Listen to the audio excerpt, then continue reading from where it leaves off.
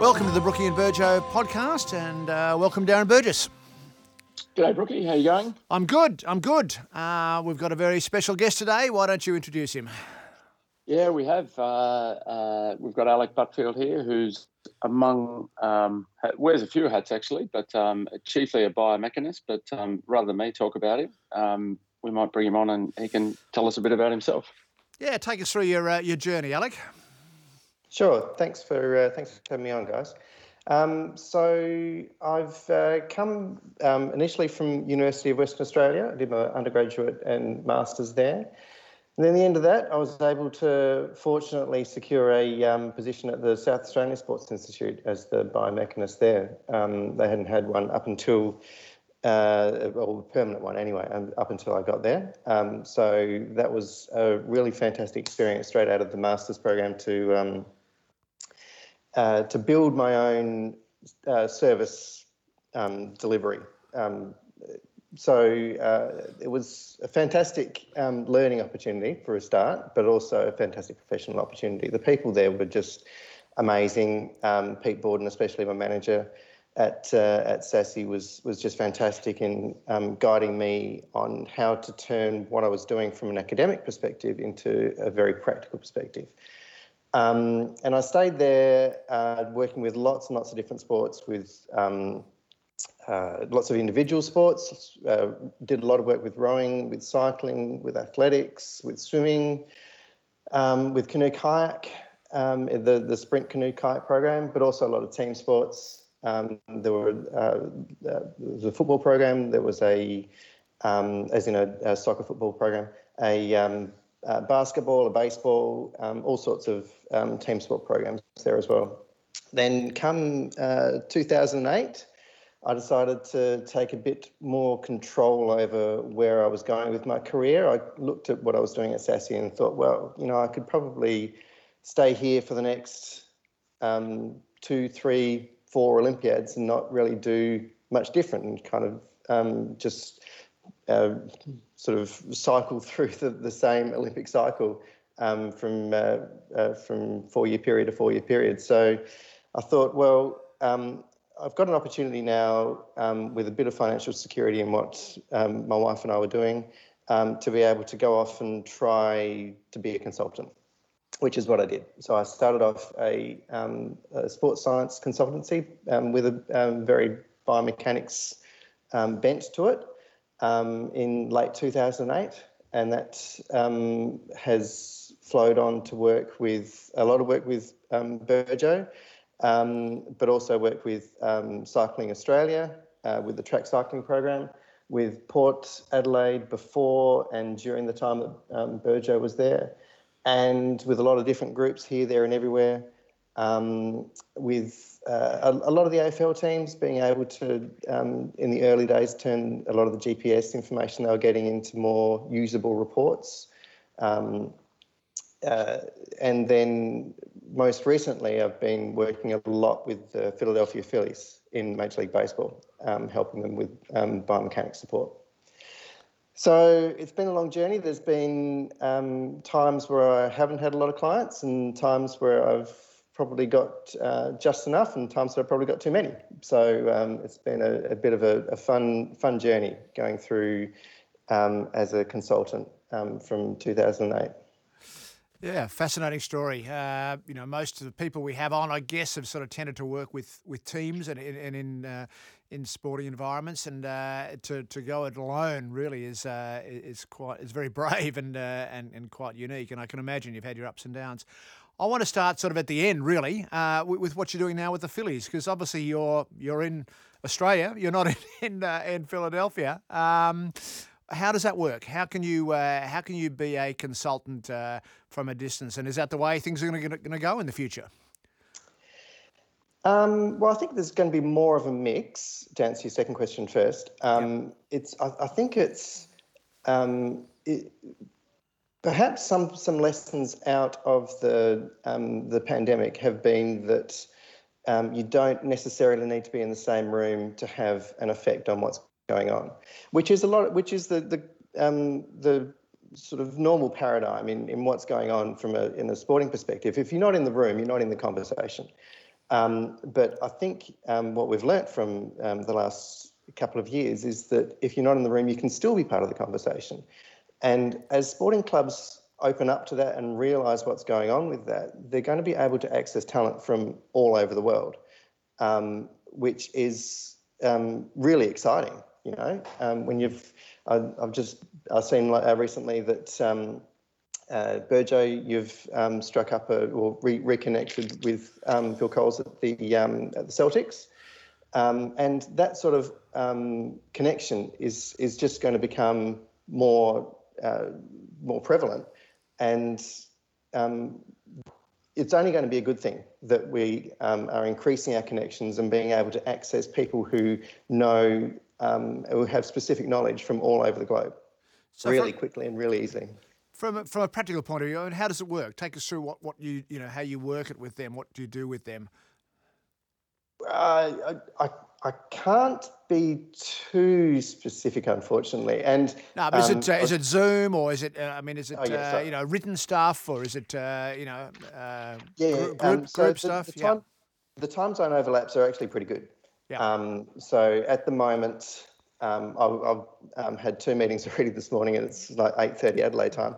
But the time zone at the moment is 3.5 hours difference. Right. So I normally connect with them if we need to have a meeting at 5:30 Adelaide time at 2 o'clock in the afternoon Philly time. And then we meet for a bit, and then I can get the kids ready and get the kids out the door, and then continue on with the work once they're at school. So as far as the time zone overlaps go, it's really pretty good. And then the summer, it's only like an hour and a half difference PM to AM. So if it's 5 o'clock in the afternoon there, it's 6:30 in the morning here. So the Zoom meetings afternoon to morning are actually really, really good. And to be honest, the baseball groups are actually in a really good position to take advantage of this in the first place, because they're already distributed. They've got their major league team in one city, and then for the Phillies, we've got our AAA, which is if you don't know baseball, it's kind of their first reserve team. That's an hour north, and then the AA is an hour. Where are we going? West, and then the high A is now east, and then the spring training complex is down in Florida, and that's got their low A team there. So they're already distributed, and even some of the staff are distributed across the country as well. So they're very used to meeting up via Zoom. Right. And there's probably only been like 1 or 2 meetings since I started there in April that I've kind of thought, well, it'd be really good to be in the room for this one. It's actually been quite easy to negotiate the long distance stuff, especially when you're working so heavily with data. Now I say I can't go into too much, but it's essentially the markerless motion capture that Hawkeye are providing, and there are other providers, but we're using Hawkeye from in-game movements. So we're getting every pitch from a couple of from lots of different levels, from the pitcher and the hitter movements at 300 frames a second, and we're getting centroids from wrist, elbow, shoulders, hips, heels, head. So we can actually build up a picture of what's going on and get the kinematics of the picture, and then turn that into something that is useful for the coaches. Now, even though I said I can't. When I think we kind of recognise that in sport there's no real secret sauce a lot of the time. Everybody's pretty much doing the same things, but I think the caveat to that is at the early adoption stage, especially when there's an imbalance in staffing and technology, and that's kind of the area that we're in at the moment. So perhaps in a few years we'll be able to talk more about what we're doing. But right now, I think when we feel there is a bit of an imbalance, then it's probably time to be very, very in-house about what we've got going on. I understand. Burjo? How did it come about, mate? The Phillies role, like how does someone from Adelaide doing some consulting land a job with one of the big franchises in US sport? Well, they already had a relationship with Adelaide because they've been sending players out to the Adelaide Giants baseball team, which is the Australian Baseball League franchise in Adelaide. The coach of the Adelaide Giants was the coach up until this year of the Phillies High A affiliate in Clearwater, and he's now taken on a different role in the organisation, so he's still there. And so there was an ongoing relationship between Adelaide and Philadelphia to begin with.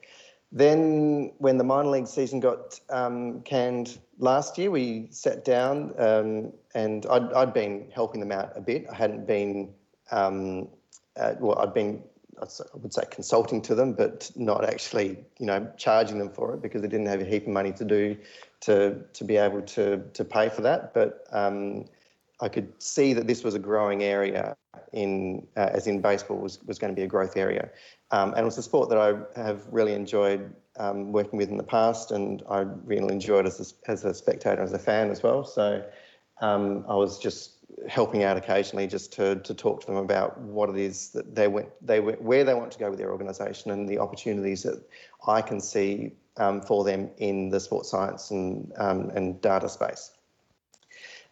So we were talking last year at after the minor league season got canned, and then saying we've probably got an opportunity in the 2021 ABL season to showcase what we can do in Adelaide to support players coming in, and to say, well, we have a setup here that we can where we can accommodate good quality players for winter training. And we can give good information back to the major league team so they can perhaps send better players and get good information back that they can incorporate into their development plan going forward. So we did that in the 2021 season with some help from Baseball Australia with some of the equipment we have here in Adelaide.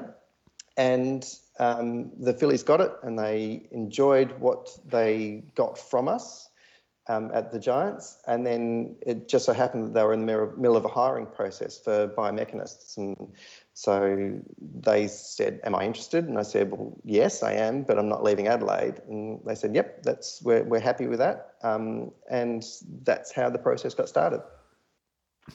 And I guess the thing that stands out from that conversation, and would perhaps to some of our listeners, is that you volunteered your time.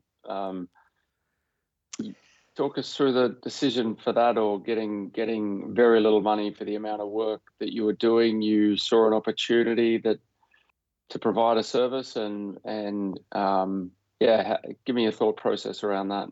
Well, that was kind of it. It was the opportunity. It was looking at where the league was, what is going to be happening with the league possibly in the future, and deciding to invest some of my time kind of on spec to help grow the Adelaide Giants franchise here, so that when money did become available, first of all, we were in a good position to take advantage of it, and second of all, I was going to be the person that was going to be in a good position to take advantage of that from my own perspective. So it was a bit selfless and a bit selfish at the same time. But it was, you don't want to spend too much time on spec in that sense. You don't want to be volunteering all your time to do something like that, but you want to be looking ahead and saying, I see an opportunity in the future. I'm going to invest a proportionate amount of my time into this venture. To put ourselves in a good position to take advantage of something that comes along, if it does come along.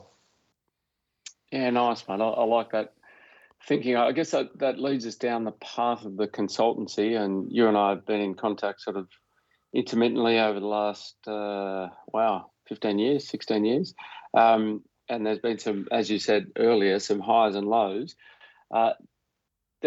It seems to me within the industry now, there are a lot of people dropping out of, let's call it, the more secure employment within team sports, although at the moment nothing is secure, into this consultancy realm. You were one of the very early people to do it. I think in 2008, you said.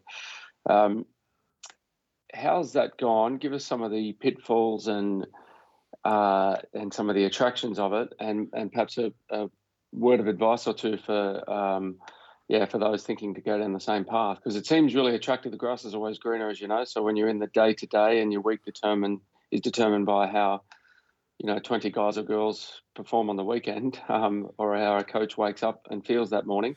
But give us some of the pitfalls of your world. I think to start with, I'll go back to what I kind of said when I was first talking about this, and saying that I was very fortunate in that we were in a financial position for me to be able to do it.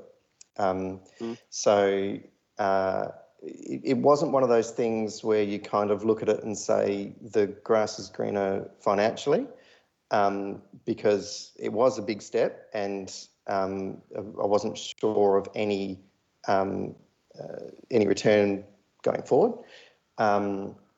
But we as a family were in a position where I could do that. So it was an exciting venture to begin with, and so that's kind of why I made the jump. And I'd already kind of worked out with at SASI that I wanted something more. So this was the something more. The difficult thing for me as a biomechanist is that biomechanics as a service is really hard to sell to any club, and it's really been up until the explosion in biomechanics in baseball that it's actually been an attractive proposition for people getting consultants in. The work I've been doing with clubs really hasn't been as biomechanist. It's been a lot of data wrangling. It's been a lot of what would you call it? Streamlining of services and making sure that the data coming in is turned around quickly and produced in reports quite quickly. So it's not really been a great move as a biomechanist to do that. It'd be much easier being a physiologist or a strength conditioning person to be able to provide that as a consulting service going forward.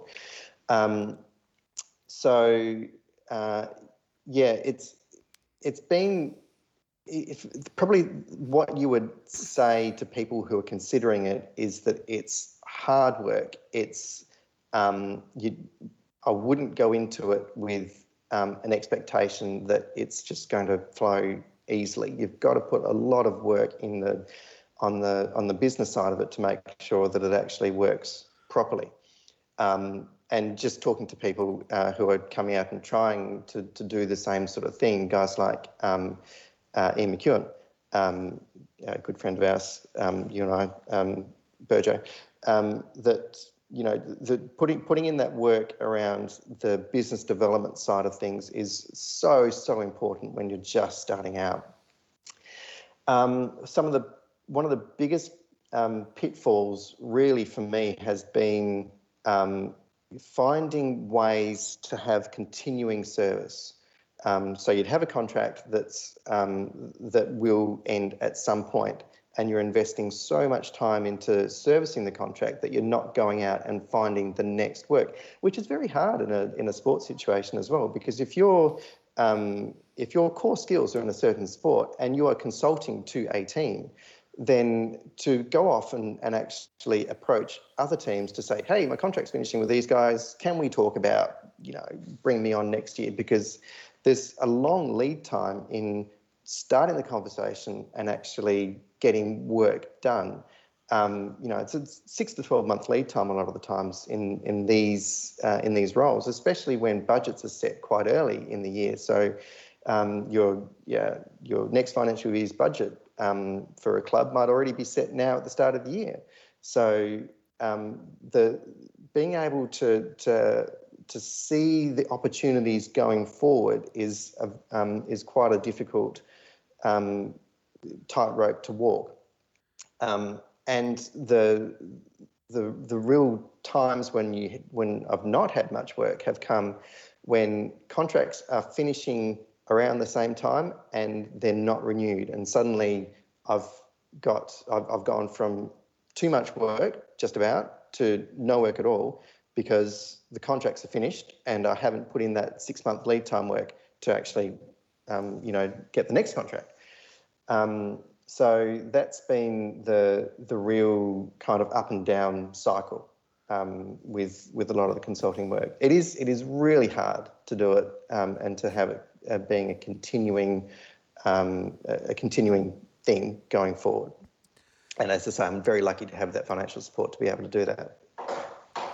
I guess the thing that strikes me when I've considered it, or speaking to other people like Maccas, and is that business development side that you talk about. What have you found to be the most effective way to do that? How do you sell yourself in an industry that looks down on people who sort of stick their neck up too much? And you are one of the most humble, sort of unassuming people you could ever meet. For those who haven't seen you, nicknames Brains from the Thunderbirds, because that's your appearance and mannerisms, and that's. I hope I'm not offending you. We known each other long enough for that. How do you sell yourself? It's very difficult to do. I think the best bit of advice that I had from a couple of people. First one was actually Maddie Clements, who is now the acting director of the AIS, I think. Who just before I went off and did my consultancy, she started her own sports psychology consultancy, and we were friends from our time at SASI, and also because I was working with Shane Kelly with cycling at the same time. She was trying to get me to do a business plan, and I was kind of looking at it going, well, I don't think I need to. I'm not big enough to do that. And then Jane, my wife, was on at me as well, saying, you need to do a business plan. And go, yeah, okay, I'll do it. And that was probably one of the things that was able to clarify a lot of the business development stuff in my own head is, when you do a business plan, it's not just mission statements and that sort of thing. It's identifying the market that you're actually trying to tap into, identifying how it is that you're actually going to try and tap into that market. And even though it might not be something that you are putting down on paper and it's like a roadmap that you're going to follow, it at least gets you thinking about these sort of issues. And so I did that, and it was obvious that the promotion side of things was going to be the really difficult thing for me to do, because I'm not well known, and it's not something that I have kind of sought. And to be a consultant, you need to, as you say, advertise yourself in an industry that does look down on people who are putting their hand up and saying, hey, look at me, look how great the stuff I'm doing is. So from a business perspective, I've done very, very poorly in that sense. But from a personal perspective, I'm very happy with the way that I've approached it, and that's to work with good people and rely on those good people to sell what I do. It might not have helped me to get a lot of work, perhaps enough work. That might be, it's probably one of the things that has contributed to the big dips, but it's something that I'm very happy with the way that I've approached looking back over time. I don't think I would have changed much of the way that I do things, other than to try and find other avenues to and other sports perhaps to work with, just as contracts were starting to come to their end. It's a fascinating change from turning up every single day at SASI, as you were with guaranteed sort of a guaranteed day and a guaranteed program and guaranteed sports. But just sort of pivoting a little bit, we've had plenty of conversations around some of the frustrations with the industry and some of the frustrations with attempting to apply some research into practice. Without sort of going into specific names or clubs or fitness coaches or technical coaches, what are some of the frustrations that you've experienced or just frustrating scenarios that we inside Clubland don't or have presented to you, and some of the sort of basic research principles, whether it be in Biomech, Skillac, the GPS stuff that you've done and that your expertise is, what aren't we listening to? I don't. Well, I mean, there's always going to be frustrations when you're coming at a problem from a different perspective, which is essentially what I've been doing with a lot of these issues, given my history in biomechanics and working in teams where they typically don't have biomechanists involved. So when you're talking about from the data side of things, being able to work with people who are almost, I don't know, I want to say literate, but that's not quite right. It's people who are looking and trying to understand the data at the level that I want to work at, rather than working at a superficial level. But having said that, when you're in Clubland, that's the time that you've got. You've got to be able to take a report, take a quick look at it, and understand what's going on. So you don't have the time to get into it from an in-depth perspective. And so possibly some of the frustrations is looking at the potential with a lot of these different technologies, and saying there is so much untapped potential in there, particularly in things like the accelerometer use in GPS, and the GPS units, and areas such as that, and perhaps new technologies as well, and the way that clubs are very drawn to the shiny thing and getting the new technology on board, and not really considering the people that should be driving the innovation within the club. I read an article with Ted Polglaze a few years ago saying, what do they call it? People, not technology, are the drivers of innovation in elite sport, or something like that. And that's kind of one of the bigger frustrations is that clubs will be more ready to invest in technology than they are in people, which is totally backwards, because it's the people who are going to be able to take the technology, or even take the new technology, but even take the old technology and extract more out of it than you're going to be able to when you just get this new shiny thing. And probably the other frustration from a biomechanics perspective is just that it's people who are coming in from a sports science, in a sports science role, have that almost a firewall between the coaching and the sports science a lot of the time, whereas biomechanics and skill acquisition bridge that divide, but you're still seen as part of the sports science group, and so it's very difficult to get that influence on the technique side and the coaching side,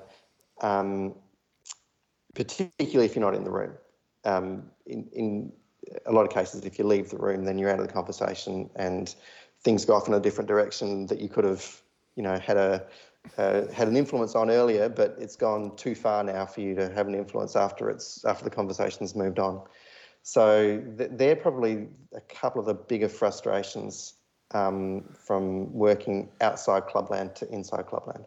So, Alec, how do you handle the the coach who thinks that all this skill acquisition science stuff is a load of rubbish, and that the coach knows all about skill acquisition because that's what they do. So I'm sure you've come across that sort of that scenario before, where you've been brought into a club and yet the coach doesn't really buy in. So how do you handle that sort of situation? I think you need to see it from the coach's point of view as well, because 99% of the time we're talking about the same things. We're asking the same questions. We're asking, how do we get this guy to be better? And the service that biomechanics and skill acquisition offer is not to go in there and say, this is the way to do things. It's to go in and say, we have a problem, let's work together to solve it. And I'm here to throw up ideas and to throw up scenarios and perhaps throw up data that almost confounds your beliefs and what you see. Now, if you can explain that away from a coaching perspective, and you can sort of say, yes, I see what this data is saying, but I think we need to go off in this other direction because of this, then that is an absolute valid way of interacting between of managing that interaction between biomechanics skill acquisition and the coaching group. So it's almost a shared understanding, and that understanding, I say shared understanding, but that understanding has really got to be driven by the practitioner coming in to be able to say, everything that you as a coach and your accumulated knowledge over this, over your whole career, and the accumulated knowledge of the sport over however many 150 years or whatever that the sport's being played and how things are done, is that still valid? But we've got to find a way to work together to get the most out of what's in front of us. Fair enough. Changing tack slightly, I couldn't leave this conversation go where I've got the two of you together without talking about GPS, because probably two of the world authorities on GPS. It's obviously been around for a long time now, and you two, it's probably fair to say, were early adopters of GPS and so on. So where are we at now? You mentioned the potential increased use of accelerometers and so on. Just summarise what the GPS journey, I guess, over the last 10 years and where we're at now as to what we can get out of it. Well, my GPS history probably started even 20 years ago. I think when I first came into SASI in 2001, the GP sports units, I think, were just being brought on board. And I'm pretty sure within the first even couple of weeks of me being there, they had Neil Craig knocking on the door saying, how do we use, talking about biomechanics to begin with, because, he used to be at SASI and he was apparently, I don't know if this is true or not, was dead against having a biomechanist there. And so he wanted to meet the new guy and put him through his paces kind of thing. So I've been exposed to the unit since then, and working in such a small sports science team at SASI meant that you were working very closely with the other disciplines. And so I was working very closely with the physiologists to get this new information and say, okay, what is it that we can get from it? And again, how do we extract the most from this this information that we're getting?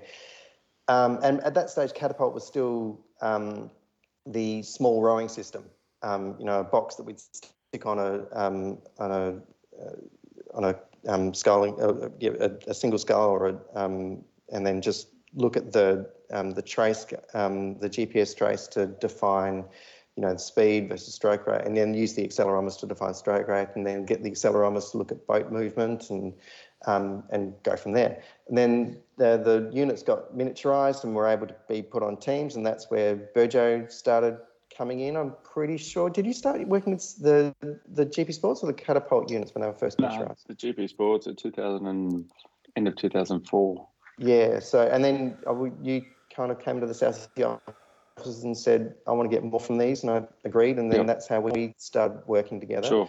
And that was, that was looking at getting more from the GPS signal, and instead of just looking at the velocity, looking at the velocity and distance, looking at the acceleration.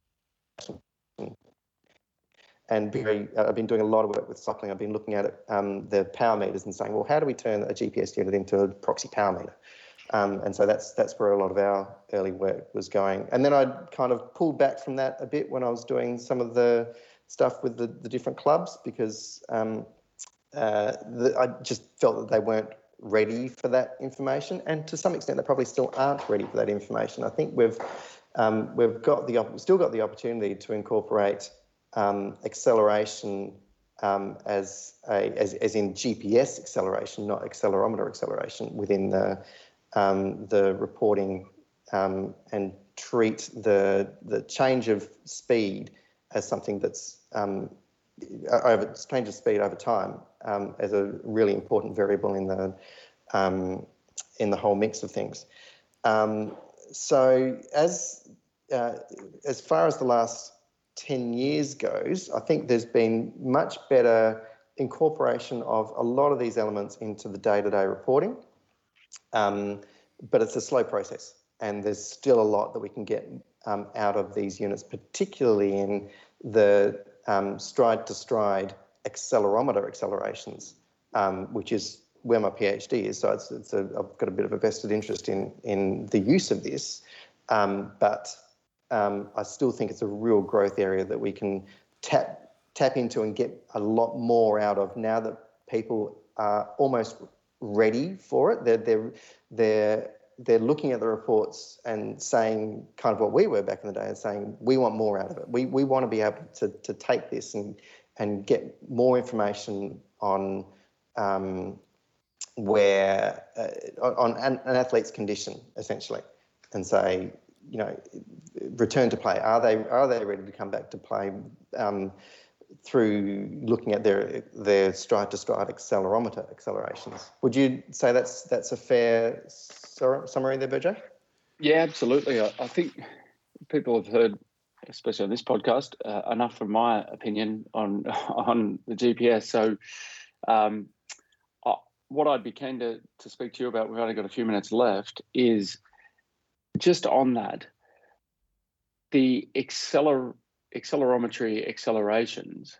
Tell us how we can use that better. You mentioned the stride-to-stride variation on people, and you and I have done a fair bit of work on that. But my concern is the accuracy of it. So if you could just have a quick comment on that, and without giving away any of your secret sauce, can you tell us how field sport athletes should be, or field sport practitioners should be using it more effectively, or could be using it? Yeah, I don't think I've actually got much secret sauce left on that, because I've published a bit on it from the PhD. So I think the potential of the accelerometer accelerations is that it's giving you a much higher fidelity analysis on what's going on in the body stride to stride. Of course, having it up high on the torso is going to be not great as far as trying to measure centre of mass movements. But one of the things I've found when I was doing the PhD, and to go back a step, when I started doing this, actually it was off the back of a project that I was doing for Jason Weber for Freo, and when Jace came and said, I want to do this, I thought, no, that's not going to work. It's up in the upper torso. You're not going to get a good clean signal from that. And so I tried it, and I did get a good clean signal from it. If you're able to not exceed the kind of the limits on what that data can be used for. If you try and read too much into it, then that's where it gets a bit sketchy. So you need to find that sweet spot about what the information can provide and the accuracy of it from the upper torso location. And so I'm comfortable that you can get good stride to stride accelerometer data if you can find matched sections of running, which is, again, what I did for the PhD, use the GPS traces to find the matched sections of straight line high-speed running. And again, I didn't think I'd get enough of those in the game, but there are quite a few sections where you can get a good number of strides at a good speed when they're clearly, in AFL at least, and I've done the same, I think, with soccer football, and yeah, I have, yep, and it's... I've got good data from that. Done the same with American football, and it's less clear, but it's still pretty good. So when you can find those match sections of running, and then you can take the accelerometer, stride-to-stride accelerometer stuff, then you can start to be a lot more. You can just look at it a lot more closely, and I think that is a good way of not exceeding the limits of what you can actually get from the unit. That does take a bit of processing, but I think it's actually worthwhile in looking at if you can come up with a number at the end that gives you an idea of where that athlete is sitting from a day-to-day, week-to-week quality of stride perspective. It's absolute key for me, Alec, and in a rehab setting, you can, of course, perform the same, running track or task, as long as it has an appropriate amount of linear high speed in there, and then have a look at how the athlete has altered his or her gait over time. And finding it in a game is the really important part, because I think sometimes some of the measurements that we're looking at now that infer the change of acceleration speed, and some of the sort of companies that have released their own version of the sort of OzNatch stuff that was around a long time ago. I think there's just so many limitations with that in a multi-directional, field sport. I think we need to be really careful how much we take from that. So I'm with you. The part of your PhD which was so impressive was the reproducible moments in a game, so that you could compare apples with apples. And I think that's the most important thing that we need to consider when we're using this sort of technology on our players. Is it the same each week, or the same slice of the game each week? I think that's really important. Yeah, and as I said, it's actually not too difficult to find, but it does take a bit of behind-the-scenes processing.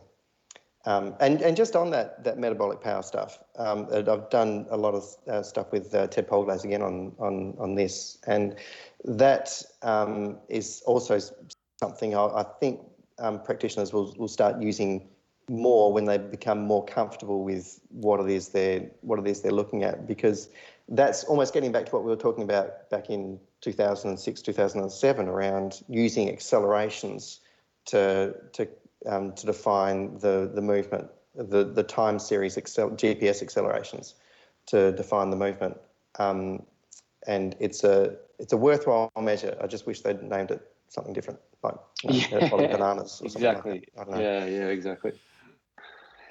No, fantastic, mate. Look, we really, really appreciate your time today, in the middle of homeschooling as well, which we appreciate your flexibility with this.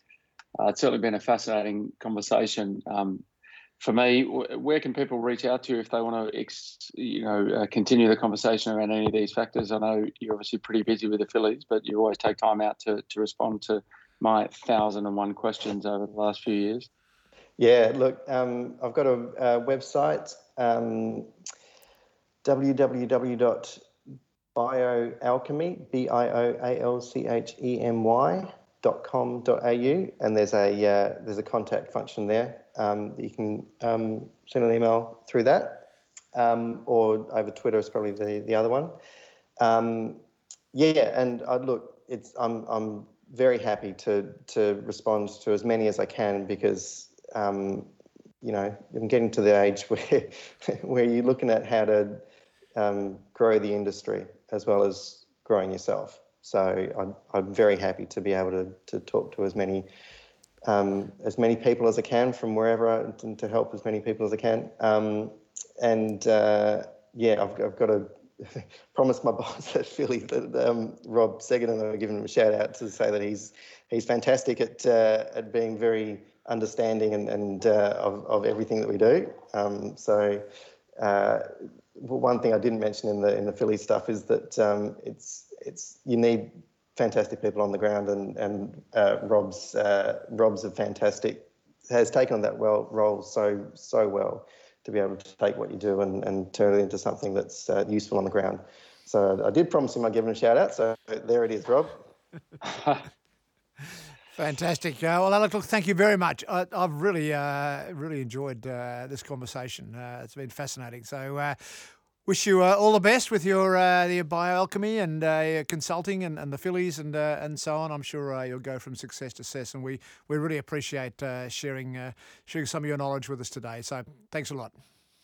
Thanks, guys. It's been great.